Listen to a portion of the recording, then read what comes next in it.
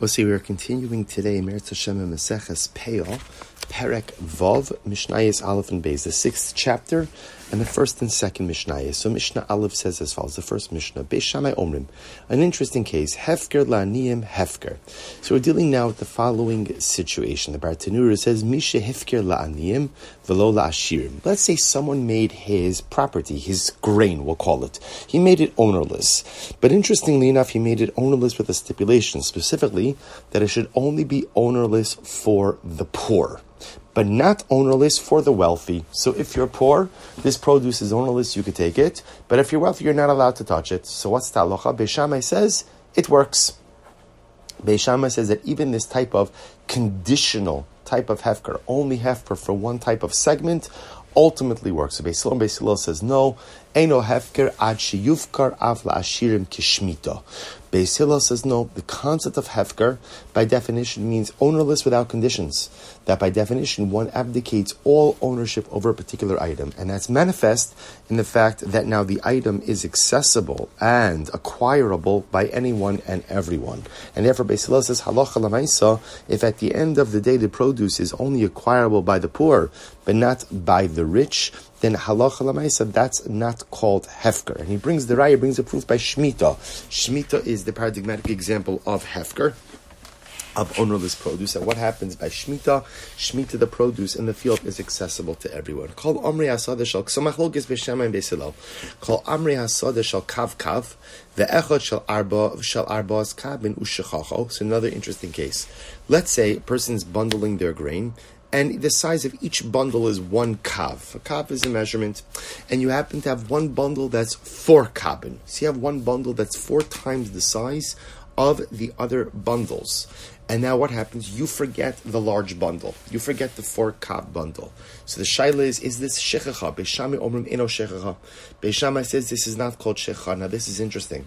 Beis Shammai's logic is like this. Since this one bundle is so much larger than the other bundles, by definition, you're not going to come to forget it. Even if you forgot it momentarily, there's no way you're going to forget it in a prolonged state, because at the end of the day, it's so much larger than anything else you have. So Beis Shammai therefore says it's not shechacha, but Beis Hillel says no, the size of the bundle doesn't really matter. If you forgot it, you forgot it, and therefore that is called shechacha. So two really fascinating machloks and two disputes between Beis Shammai and Beis Hillel in this first Mishnah. Mishnah Beis Ha'omer shu samuch lagafa v'lagadish labakar v'lakelim ushechacha. So now a very interesting case. You have a bundle of wheat, and you forgot the bundle of wheat next to these items. So again, the definition of these things is lagafa. Gafa is a wall. Gadish is a pile of grain. Bakar or kelim means cattle, right? Or utensils that are used for farming. Ushchacho. So you forgot the bundle by one of these things. Now the idea over here is as follows. You forgot the bundle by what we'll call, for lack of a better term, a landmark. In other words, that at the end of the day, you forgot it by something significant. And because the item is significant, ultimately you're going to be drawn back to this location. So you forgot it by a wall. You forgot it by a pile of grain. You forgot it by your cattle.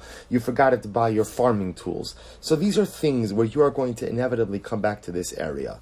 So therefore the shaila is, does this type of forgetfulness constitute halachic shechacha? Beis Shammai omrim eno shechacha. Beis Shammai says halacha l'maisa, this is not called shechacha. And the logic being what? The logic being that halacha l'maisa, because you're going to be drawn back to this area. Because when you draw back to this area, we know you're going to quote-unquote discover the bundle again. And therefore, halacha l'maisa, it's not shechacha. Beis Hillel say no, shechacha. Beis Hillel, on the other hand, say no, that halacha l'maisa, this is called shechacha as well. So you see, by the way, it's a continuation of the previous Mishnah, because in the previous Mishnah, we had a situation where normally your bundles are 1 kav. You made one very large 4 kav bundle, and you forgot the 4 kav bundle. So Beis Shammai essentially says, since you're going to be drawn back, right, you're not going to forget about such a big bundle, it's not called shechacha. Beis Shammai says in this Mishnah, if you forgot the bundle by some type, we'll call it a landmark, something significant inside of the field, you're not going to forget about that type of bundle. Whereas Beis Hillel essentially says, forgetting is forgetting. forgetting is forgetting. So whether you forgot the 4-kav bundle, even though it's 4 times bigger than anything else you have in the field, or you forgot it by one of the landmarks, if you forget it, halacha l'maisa, that is called shechicha. Excellent. All right, Shkayach Rabban, we'll stop over here for today. Meretz will continue on Sunday with Gimel and Dalid. Wishing everyone a wonderful day and a good Shabbos.